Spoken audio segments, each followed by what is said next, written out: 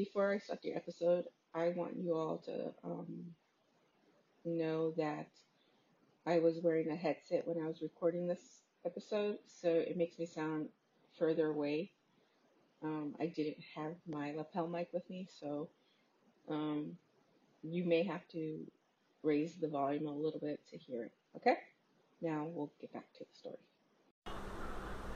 Hello, and welcome to the Seance Room, where we communicate with our dearly departed and the occasional annoying, frustrating, but friendly office ghost. The Seance Room is a place where we all come to discuss everything and anything under the paranormal umbrella. So stay with us, join hands, and enjoy the episode. Thank you for joining us in the Seance Room. I hope you enjoyed the episode today, and I would like to thank all our new listeners, all our current listeners, and all our future listeners for joining us. With that being said, please like, share, and subscribe our podcast. We are on all platforms from Apple to Spotify to Castbox, soon to be iHeartRadio. So you can probably find us on all podcast platforms. If you have any stories you'd like to share, please go ahead and email us at whattheparanormal1977@gmail.com. We'll take a look at your story and we'll read it. If you would like to follow us on social media, we are on YouTube, Instagram, Facebook, and Twitter. You can also leave us a message via the Anchor app. The link will be listed below. And with that being said, we close the Seance Room. And we hope you all have a good day and keep it ghosting. Hey, folks, and welcome back. So, today's episode and my colorful commentary is going to be about the UFO sighting in Aztec, New Mexico. Why, Denise, do you pick that episode? Well, this episode, they kind of compare it to Roswell, or they call it the other Roswell. So I figured, might as well talk about it and see what's going on. So the Aztec incident, like I said, is also known as the Roswell, other Roswell, happened in 1948. Now, in 49, a story was published by Frank Scully in a variety of magazines, and then later in 1950 in his book called Behind the Flying Saucer. That's an interesting title for a book. Well, let's continue. Now, according to Scully, in March of 48, an unidentified aerial craft containing 16 humanoid bodies was recovered by the military in New Mexico after it made a controlled landing in Hart Canyon, 12 miles from Aztec. Now, first and foremost, you all know how this goes. I give you fact, and then I give you my opinion, and then at the end, I just give you my opinion straight up. First and foremost, how did Scully know 16 humanoids? Unless he was up in the Kool-Aid of the UFO. But he said 16 humanoids. Now, unless that spacecraft was, clear, and you can see the humanoids, then I understand. Or if it was full of windows and he counted 16 humanoids, then, it was said, now, I have a little bit of a hard time understanding and my mentality grasping this, but Scully said that the craft was 99 feet in diameter. Now, according to ufologists and everything, that makes it the biggest UFO to date. So, yeah, how do you come to that calculation? Do you actually measure the circumference of the UFO? I don't know, man. Now, Scully identified two men, Salias Newton and Leo. I'm gonna butcher his name, but y'all know I don't care. Um, Bauer, what am I say? We'll just call him Leo for short. Who told him about the incident and that it was covered up by the military and that they took the craft for research. Now, Scully wrote about the craft and flying saucers that the government captured from Venus. Now, how the hell do they know it came from Venus? I don't know. And magnetic principles. See, this is where I'm having a difficult time believing this story because how do we know where the UFO came from? How do we know it came from Venus? How did it? How do we know that it didn't come from out in a different galaxy? So these guys sound fishy. Now Scully stated that they that the UFO was stocked with food wafers and heavy water for drinking purposes, and every dimension of the craft was divisible by 9. How the fuck do you calculate that what do you say? Every dimension of the craft was divisible by 9. I really want to know that. And how do you know that it was food wafers and it had a heavy water on board? I mean, yeah, I don't know. Oh, okay, so during the 40s and the 50s, this is where they say it's a hoax and it's bullshit. I don't know. Again, I'm just a curious person. Now, they say that during the 40s and the 50s, Salias and Leo traveled through Aztec, attempting to sell devices known in the oil business as doodlebugs. I thought I just made up the word doodlebug because I've been saying doodlebug for the longest time. So I guess I don't know if it's an actual word, but doodlebug. They claimed that the devices could find oil, gas, and gold, and that they could do so because they were based on alien technology recovered from the crash site. Now, shit, dude, if alien technology could find me some oil, gas, or gold, I wouldn't be working. These these guys are another piece of work, in my opinion. But I mean, why would they want to sell the alien technology? I mean, why not use it and make yourself rich? Create a machine or something. I don't know. Now, J.P. Can, who worked for the San Francisco Chronicle, asked the con men, I'm using air quotes because that's what they are, for a piece of the metal. And these two idiots went ahead and provided. Now, JP had that metal tested to see if it was really alien technology.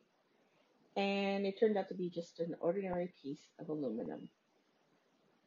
Now, eventually they were going to come up and, meet up with somebody who was one, way smarter than them, two, who was going to tear their story apart and pick at it and try to get to see if it's real or not.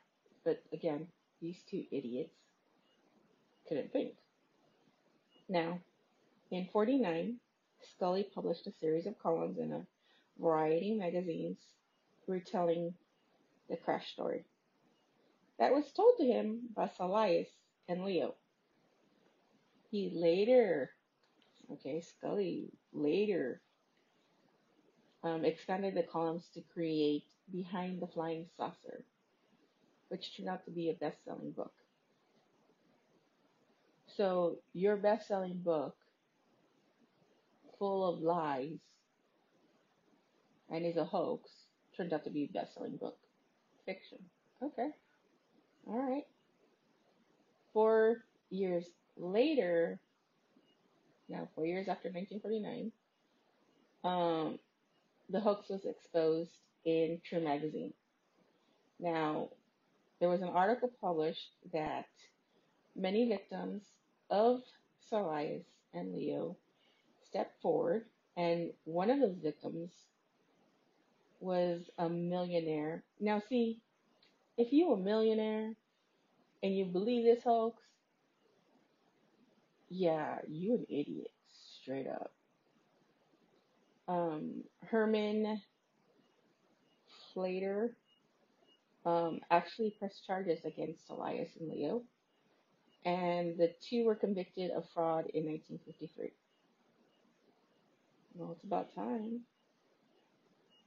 Well, I mean, fraud for selling fake shit and lying, but I mean, I would love to see them in jail for other stuff, but hey, I'm just, telling the story. Now, through the mid 50s to the early 70s, most UFOologists, trying to say that quick, considered this particular incident, this particular subject of Aztec, New Mexico,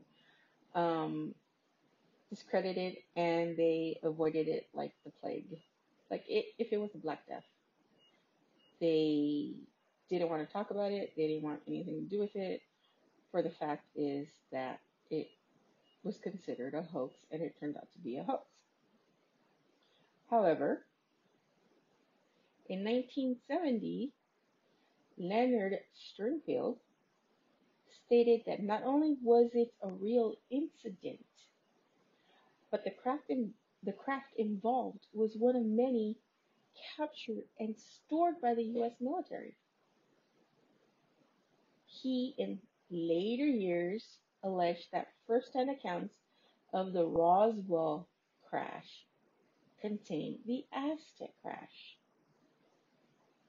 Now, those supposed, and I'm using air quotes around supposed, humanoid bodies were said to measure between 36 inches and 42 in height and weighed about 40 pounds. That's some skinny ass creatures. Now, ufologists claim that the craft was down and the military had cleared the area of all the evidence, which include the bodies, and taking them to Hangar 18 at Wright-Patterson Air Base. Now, this guy says it's actually true, and it's part of it was contained in the Roswell incident. I'm not going to touch Roswell. That's a different story for a different day. But I want to know what proof, because he never, in the research I did, never mentioned any proof backing up anything. All he said was that the government came in, cleaned up the area, did a very good spiffy job, and then took everything to Hangar 18. But there was nothing else, no proof, because the U.S. government took it and hid it. Now, back in 2011, UFO enthusiasts discovered what was called the hotel memo. Now, there's not much about the hotel memo, but they discovered it on the FBI's Vault website. Now, I don't know if that's true or not. I didn't have time to go look, and it's the FBI's website, and yeah, I'm not fucking with the FBI. It said that the memo isn't classified and has been making its rounds for years. Now, the memo contained the report of a man, Guy Hotel, who was an FBI agent in charge of the Washington office, and it was addressed to J. Edgar Hoover, and it was indexed in the FBI records. Now, everything that is indexed basically in the FBI records is public. It just talked about, again, there was really nothing much about it. Um, you know, that it was some, memo that existed but did not exist. So, I don't know. Like the Phoenix Lights episode I did way back in the day. See, that one I believed because not just one person saw it, but different cities saw it across different states. This, I will call it a hoax because it's two guys trying to make a buck selling fake shit to idiots who believe they're actually getting UFO technology. And like I said, I don't know, these people are very special, and yeah. Like I said, this is going to be a very short episode, and I call this one Miss Hyde denied step on it because, yeah, no. But I like how these guys tried to pass it off as something real and they experienced it firsthand. And again, there's no evidence to back it up. There is no photos, there's no anything, just words, point of view from two con artists trying to make a quick buck and a dude who's believing everything this con artist is telling him and writes a best-selling novel based on fake shit. That's my opinion. So this gets the denied, vetoed, not approved stamp. So, with that being said, I leave you all now. If you're new to the podcast community and you want to start a new podcast and you're looking for a platform that is user friendly, that has everything you need at your fingertips, that won't set any limits, that you can earn money, then I would recommend Anchor. Now, Anchor can be used basically anywhere. You could be in your car, you can be laying on the sofa in bed where you can edit, record, and upload. You can throw in soundtracks. Everything is there for you. Now, I use it because, it's user friendly and it is free, and I find it really easy to navigate without it being very confusing. Now, most platforms, before you can even try it out, you need to sign up and pick a plan. I like Anchor because I don't have to go through any of that. So I recommend it. Now, if you really want to get into it, I recommend you going to your website, anchor.fm, and, signing up. Or you can download anchor.fm from the Google Store, iTunes, and give it a try.